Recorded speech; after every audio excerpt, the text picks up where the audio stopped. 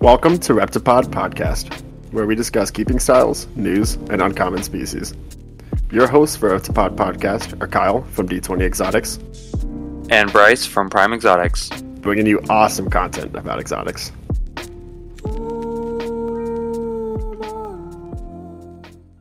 Welcome back to Reptipod. Today we have a very special guest, Patrick from Graceful Serpents, and I know Patrick because I've bought, I think, 4 corn snakes from him and a Honduran milk snake from him, and he's local, so that's awesome. But he mostly does boas as well as other species. Do you wanna tell us what species you keep, Patrick? So I keep boas, ball pythons, king snakes, milk snakes, corn snakes, leopard geckos. I keep rainbow Jackson chameleons. This was my first year actually producing those. I keep red-eye tree frogs. I feel like there's something I'm missing. But I think that's pretty much it right there. I did see those baby chameleons. How many of those babies did you end up getting? So she gave me 12, but I'm down to 9. I had some beginner errors, trial and error. There's not really much information on how to care for those things. The Jacksons and like what to do and what not to do. I don't really know too many people to reach out to them about them. So a lot of my learning was just trial and error. Unfortunately I lost 3 of them. One of them was just really weak. But the other 2, were trial and error mistakes. But I got 9 healthy, thriving. They're a month old already and doing amazing. That's awesome. I've always strayed away from chameleon keeping, especially in Arizona, just because I've always heard they're like harder to keep, and Arizona's so dry, and it's just one of those things. So be able to produce them in Arizona is awesome. Yeah, and I wanted to talk about the red-eye tree frogs a little bit. I personally have red-eye tree frogs, so I think it's awesome that you're breeding them. How do you breed them? So I actually just the other day just got my setup up and running. It took me a few days to build my setup, but what I did is most people do just a rain chamber. What I wanted to do was give them a habitat with a rain chamber in there. So what I did is I ran PVC going across the top of my cage. It's 47 inches long. And I got 46 holes drilled into there, really small holes, so it has a water system to it. And what I did is I put a pump in there inside the tank, and it has like a little basket in there to keep my tadpoles from getting sucked into the pump. So the pump is separated from the open water. So I isolated my pump to keep my tadpoles from getting sucked in, and then I added a lot of real plants, and put some UVB lights on there to help with the plants and stuff like that to help keep them alive. But everything is real plants. The background is made out of foam, but it's a really, really cool setup. It's in a 55-gallon wide. It took some like home engineering to do. There's not really much I could find on how to build their enclosures, so I kind of just went off where they're from and did my best to mimic that. Yeah, that's awesome. How many do you have in there right now? I have 1 male and 2 females. Awesome. That's awesome. Bryce, did you actually see the picture that he posted on Instagram? I did. I looked at that. Really good. Yeah, it did look really good. That's awesome. Are you planning on taking the tadpoles out, of course, or are you planning on just keeping them in there? Well, with everything going on, I'm planning on keeping them in there because I built the tank for them to stay in there. That's why I isolated my pump away from the actual, like it's in the water, but it's like in a little, it's those little nets that you buy are like little baby fish containers you buy to separate the fish from the rest of the fish in the fish tank, but you hang it on the side of the tank and it stays in the tank. I basically got one of those and put my pump inside of it, and then the water's like about a half an inch below it, so the tadpoles can't swim up and over into it, and then the holes are too small for the tadpole to swim through it. So it kind of leaves the rest of the tank just safe and clear for the baby tadpoles. Wow, yeah, that's very interesting. There's not a lot of people that keep them in there. That's awesome though. I love to see how big enclosures are. I have mine in a bioactive enclosure right now, and I'm not planning on breeding red-eye tree frogs. I just love them. But yeah, that's awesome. So is your enclosure bioactive then, Patrick? I want to know if it's bioactive. I would just say it's water on the bottom, plants in the background, and a UVB light with a raining system. I don't know if you would consider that bioactive or not. I mean, that's pretty close. bioactive. Yeah. Okay. So for your rain system, you put PVC with holes drilled into it? Yes, I used a man, I can't remember the exact size pipe that I used or the PVC, but it's a really small PVC. It's about a half an inch wide, and what I did is I siliconed one side to block it, and then I drilled the hole so that because I couldn't find a cap to put on the end of the PVC pipe, so I just put a silicone in there, let it dry for 24 hours, drilled my holes, and that basically holds the pressure of the water into the tube, so the water comes out of the holes, and it gives me that rain system. That's cool. I've actually heard some studies. I think it was a few months ago, some at-home studies where they were looking at the difference between like mist systems versus just like raindrop systems. And they did a similar process with that, and it was a lot more natural for the species. And certain species that required like specific water flow essentially to breed, they were able to successfully do with the drop system versus the misting system. So that's an interesting. I mean, realistically, when you think about it, how natural is a misting system? Like, water doesn't typically spray out like that from the sky very often. Like, so it's definitely an interesting concept. I like that. Yeah, I have mine on an auto mister right now. I want to do what you're doing. I just don't have the biggest brains when it comes to stuff like that. But I do want to work on a rain droppler. And right now, I mean, the misting is obviously helping. But yeah, I do want to build something like that eventually. Yeah, it was pretty fun, man. And that you say that, I'm going to be honest with you, man. I'm a high school dropout. I'm not the brightest guy in the world either. But I was very intrigued, and I was very determined to give my frogs the best breeding tank I can possibly give them, because I want to be successful. So everything that my number one thing is success. You know, like, how successful can I be that's going to be so like successful to where it's going to be the proper care for the animals and be able to have the healthiest results from it. So what I did is I just watched a couple YouTube videos. I was given a lot of the stuff, to be honest with you. I was given the tank from a good friend that had the background built already. I was given the pump. All I had to do was buy the PVC. The screens were tore on top of the cage. I went and replaced the screens. So I just did some like minor detail stuff, and then I just kind of like watched a couple of videos on how they did their rain systems, and I was just like, hey, you know what? And I just had my own vision of it, and I was like, hey, this is what I'm gonna do. And even my wife was like, wow, man, that turned out really cool. So I just get visions and I run with them. Yeah, that's awesome. What are you feeding them right now as adults? Right now they're very picky on the crickets. Like I've tried to get them to eat like mealworms, superworms. They're mostly just stuck on the cricket part of it. But they'll tear crickets up all day. Yep, same. I've been trying to get mine on superworms or mealworms and stuff, and right now it's just crickets as well.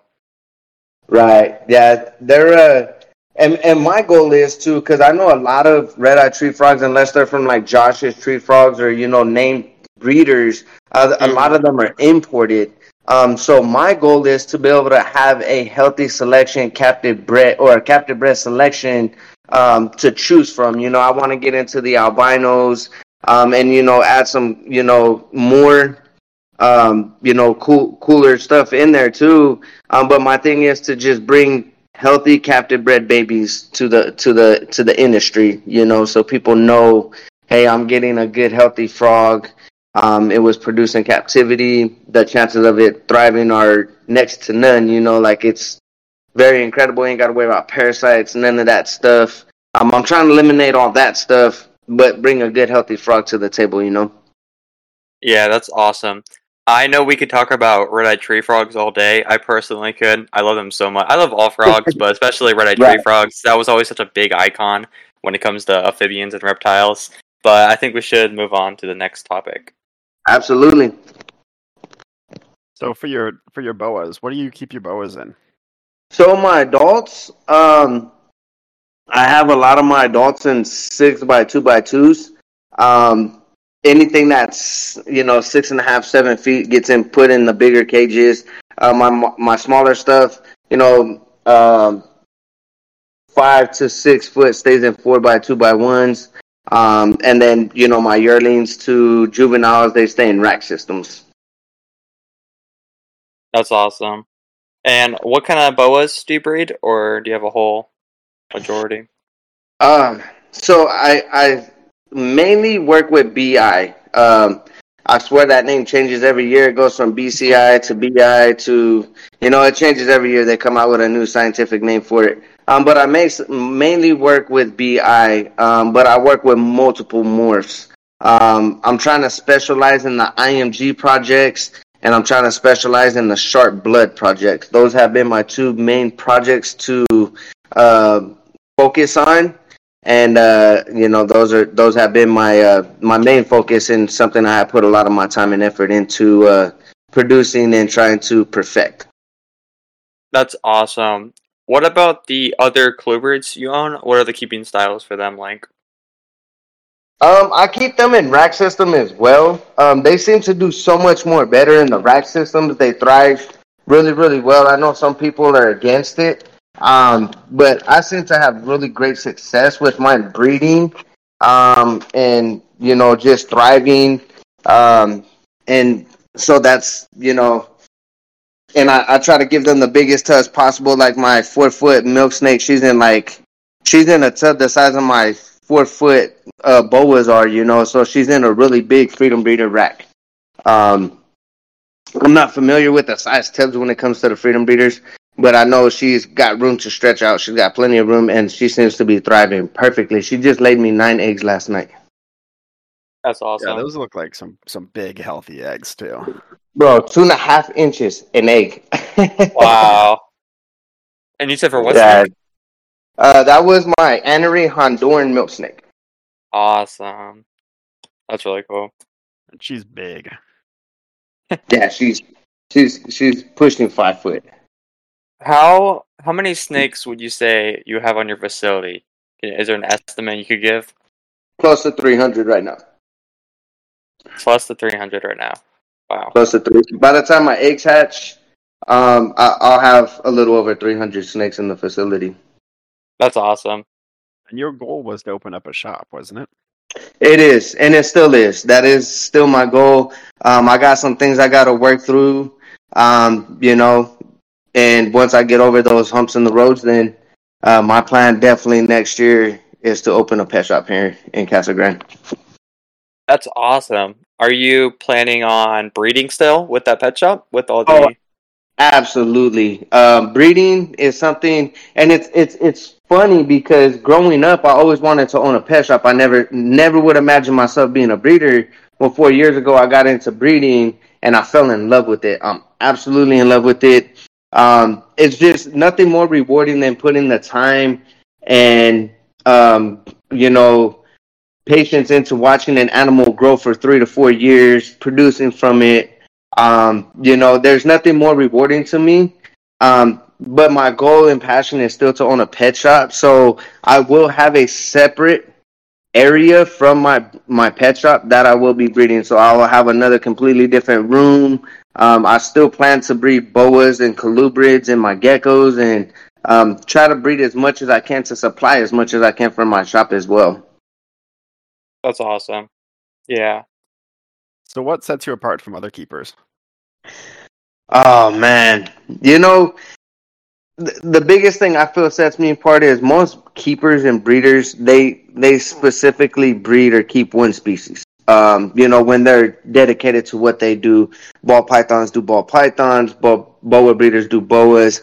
I like variety. I like challenging myself on how many species I can successfully breed, but only on the species that I'm really passionate about. Boas, the colubrids.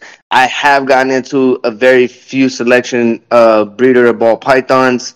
And so far, I believe I'm successfully at 8 species to this date. So, Wow. And I forgot, what geckos are you trying to breed?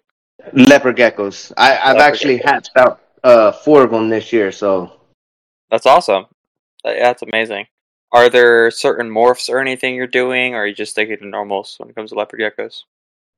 with the leopard geckos, there's 2 main projects I'm focusing on more than anything else, and they're the only 2 projects I'm gonna work on. Is I got a super giant, super sunglow that I've been pairing to my Max Snow, so I'm trying to make super tramper Max Snows leopard geckos, and then I got a female red diamond, white and yellow, that I purchased last year, and I'm working on getting that into super giant. I got 3, and then the clown. I'm working on the clown project.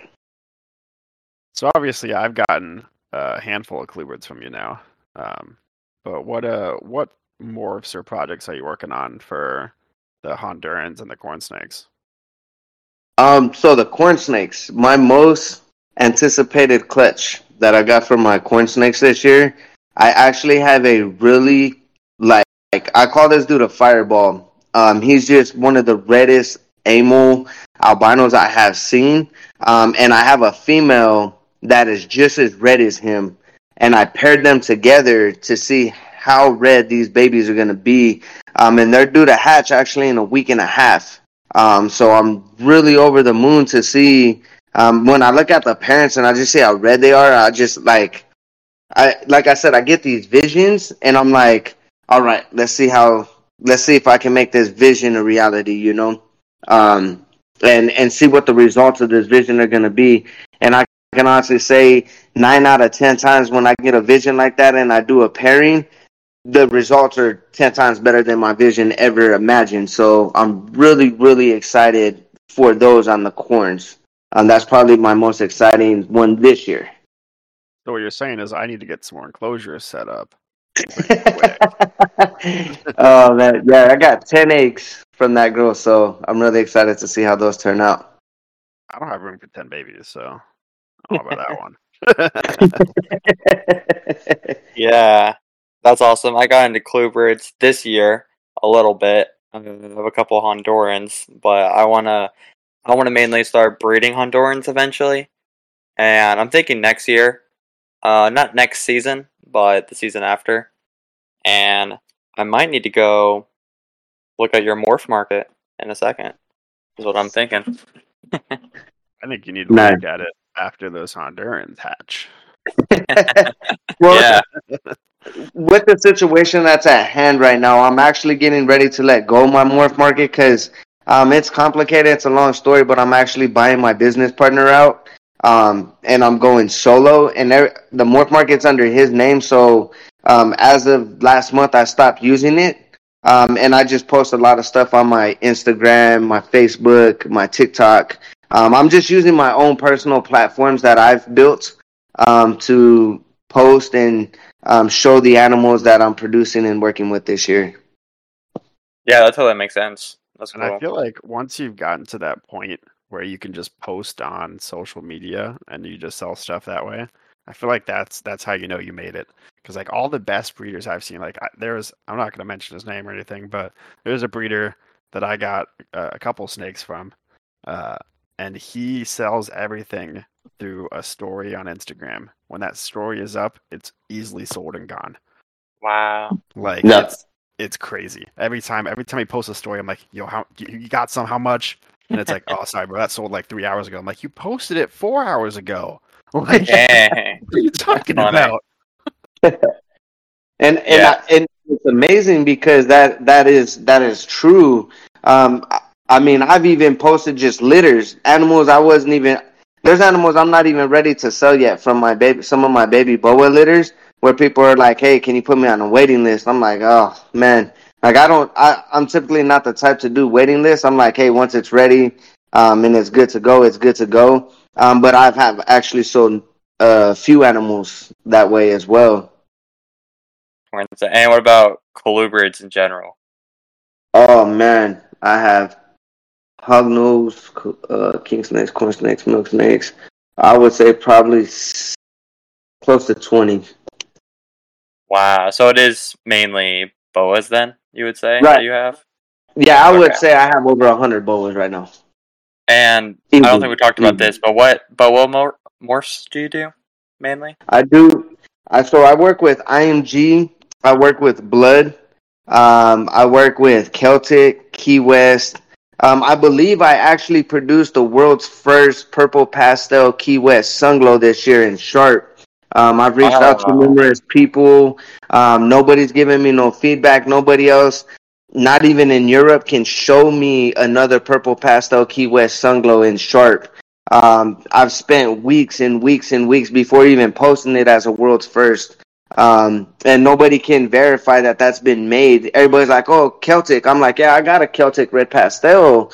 I'm looking for a purple pastel Key West though, and nobody can show me one that has been made. So I believe that litter was a world's first litter. So it's really exciting. that is, yeah. Congratulations on that. Thank you. For other colubrids, you have, I know you have hog noses, you have MBKs. Were you producing any of those this season?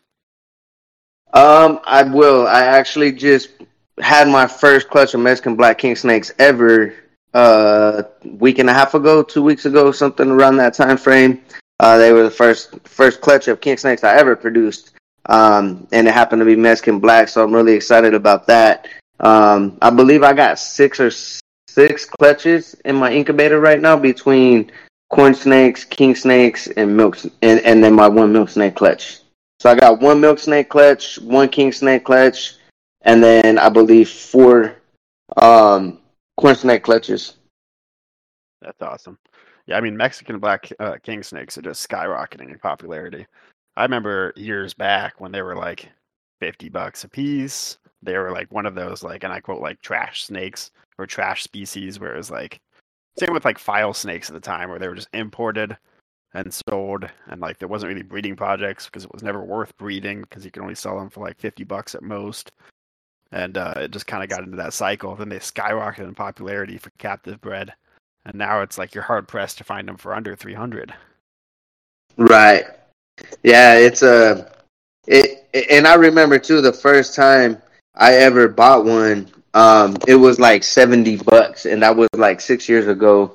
And now I don't see them under 250. 200. It's just Wow. wow. Yeah, that's like all snakes at some it's either very expensive or very cheap. I know pinstripe ball pythons were like really expensive at first, right? And then now they're I don't know, just one of the normal morphs almost of buying a ball python. Right. Yeah, that's very true. I mean, I got a female pinstripe red that I'm breeding right now. That I believe even ready to breed, she's worth no more than 250. So, and that's a 2,000 gram female pinstripe. So they've and the market just fluctuates with different species. Like, I mean, look at corn snakes. Corn snakes were dead for a while and they came back. You look at some of these species that had like been overpopulated, leopard geckos, the corn snakes. You look at some of these species that have been what they called ran down, but they're making a way back. They're finding these new morphs like the palmetto corn snakes. I got me a female Amo palmetto. I'm really excited to work with her. I just like that she's white with orange dots. It's really cool looking. But I mean, a lot of the species that I have noticed that have kind of died off are really making a comeback this year and last year. So it's really exciting to see that. Yeah, that's awesome. I do love the concept of like with morphs. When I was first getting into snakes, I got a ball python, and I didn't even know what morph it was, to be honest. He probably told me when I bought it, but I was just like, I don't know. It looked cool. It looks orange. It looks cool. I like it. And I like posted a picture. Someone's like, "Oh, that's an orange dream," and I'm like, I don't know. It's just orange. Like it's cool. Yeah. But it's one of those things. It's fun. And morphs have always been like, especially for corn snakes. I feel like morphs they're so much more variable. Like I don't know. For me, Right. when I look at ball python morphs, it's like, oh, okay, these five are the same, except for this like tiny indicator that tells you it's different. But like it feels like corn snake morphs are all pretty widely different. Same with Right. Hondurans. They're Yeah, the same same with as well. Hondurans. Hondurans are a little bit different because you don't really have that many morphs available, realistically. Yeah. Um, and most of them are recognized as lines of other morphs, not as its own thing. But yeah, no, Hondurans are really fun. I'm definitely waiting for that clutch to hatch from you. Yeah, I'm excited, man. Those are going to be some. The data is phenomenal. I was told he was vanishing pattern, hypo extreme, and then the mom is at Henry. So I know I'll make double hit Henry hypos. So yeah, I'm really excited to see how those normals come out looking.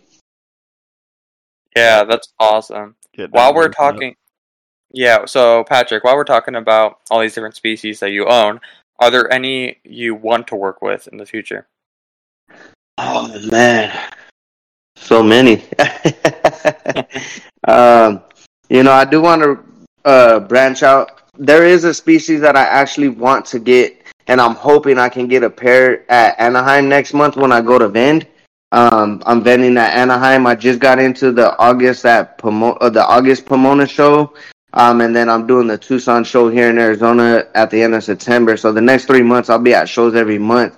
But my end game at one of those shows is to pick up red albino gopher snakes. I've been wanting those for about 3 years. I didn't realize those suckers were like $500 a piece.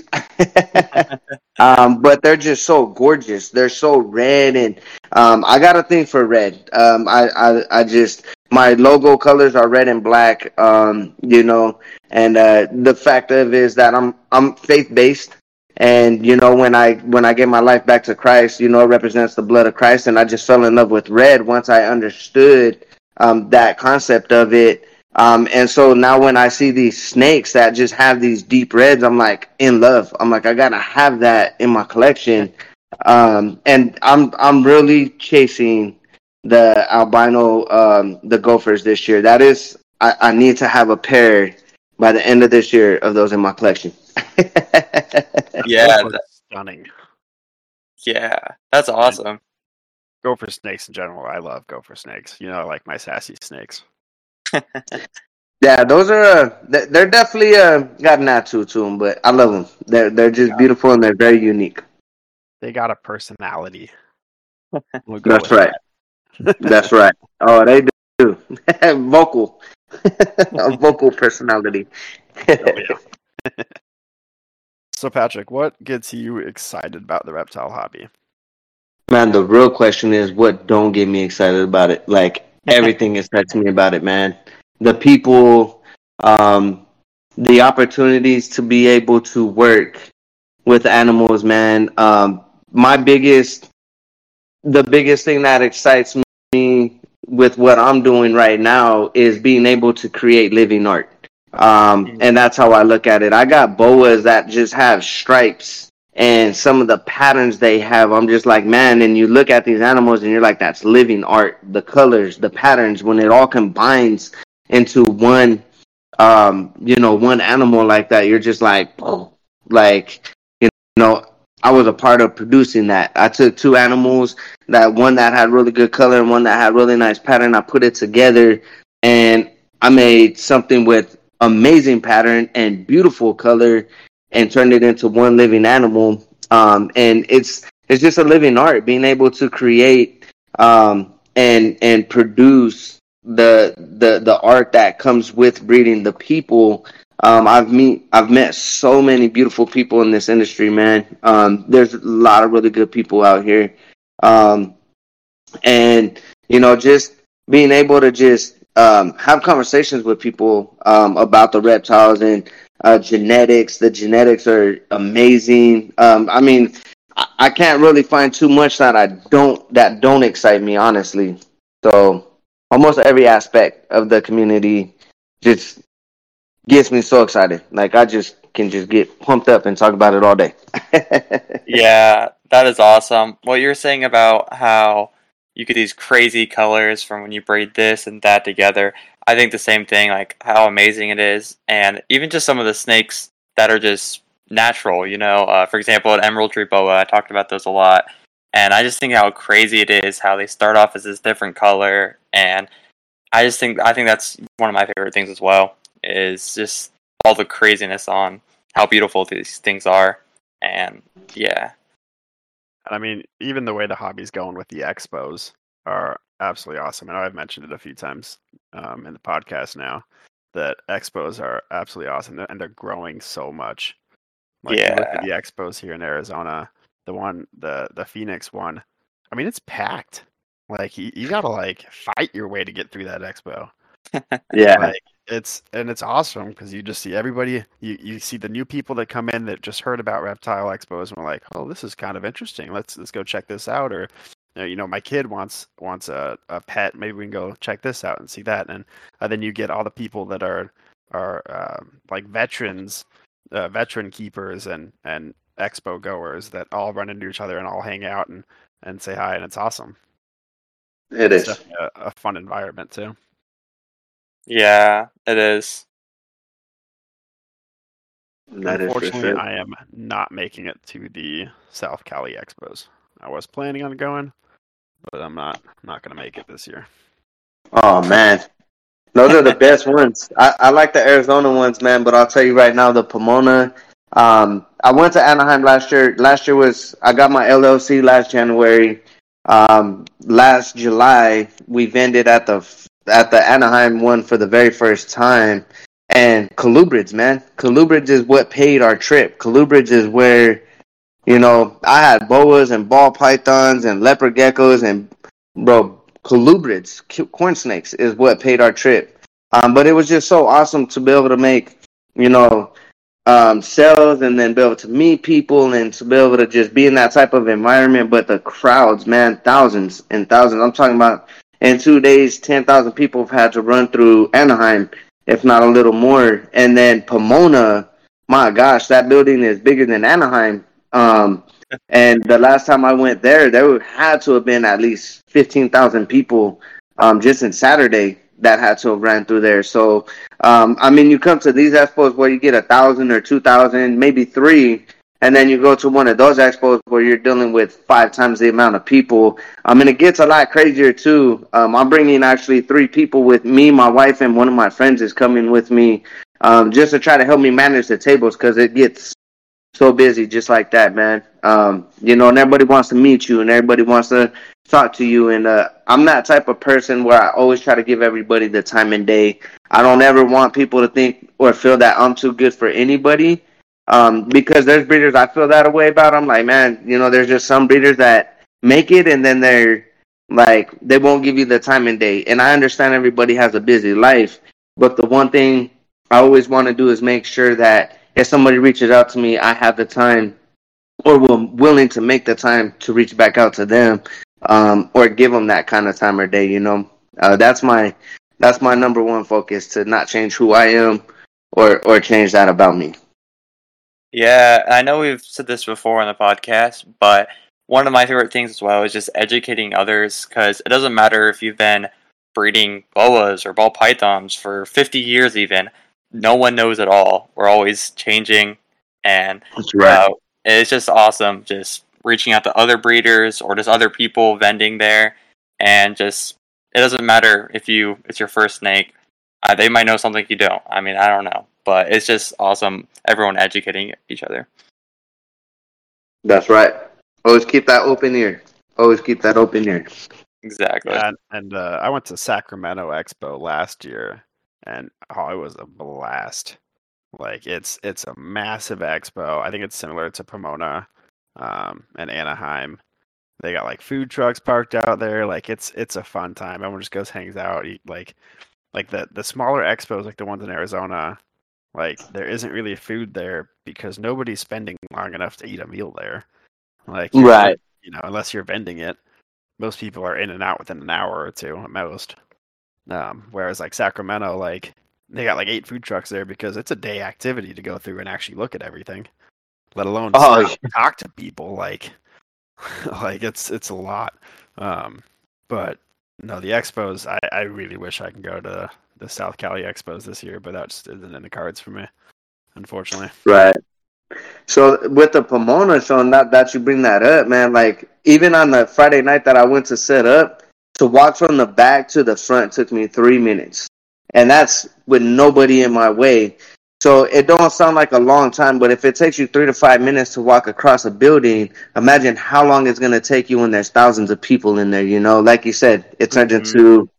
You're not in and out in an hour or two unless you know what you're going in, you know who you're seeing, and you're out. It takes 3 to 4 hours just to get from one side to the other, man. So it's really exciting, and it's really really awesome to be able to get to meet some pretty big name people that are willing to give you the time of day, and just to learn from them. I always tell people I never know enough to feel I can't learn from somebody. You know what I mean? I'm always in that stage where, cool, if I can learn from you, let's talk, because I got an ear open always to learn. I know I'm never going to know it all, and I'm not going to act like I ever do so. Yeah, that's amazing. I'm planning on going to Repticon in November, and the show, it's in Tampa, and it's not usually, it's not thousands of people like y'all's, but you still have some good breeders, and I still just love going to them, even if I'm not getting anything. It's just amazing being there, like you guys are saying, and just talking to other people, and yeah, it's just awesome. Yeah, the environment in itself is just amazing. Yeah. Patrick, where can we find you? Like, it's your social media and stuff. You can find me. I got a page on Facebook, Graceful Serpents. I'm on Instagram and TikTok, all under Graceful Serpents. So, any of those platforms, can find me there. And that's, basically where I'll be at. Great. And where can we find you, Kyle? You can pretty much mostly find me on Instagram at D20Exotics. That's pretty much all I'm on. And what about you guys? You can find me on Instagram at Prime Exotics with an X. And also we have a Discord server where we go live for every episode. And that is called Reptile Palace. And all the links will be in the description below. Also, we do have an Instagram for this podcast. It's the same as the name, Reptipod. And you can find all those in the bio. Thank you guys for listening to today's episode, and make sure to listen to the next one.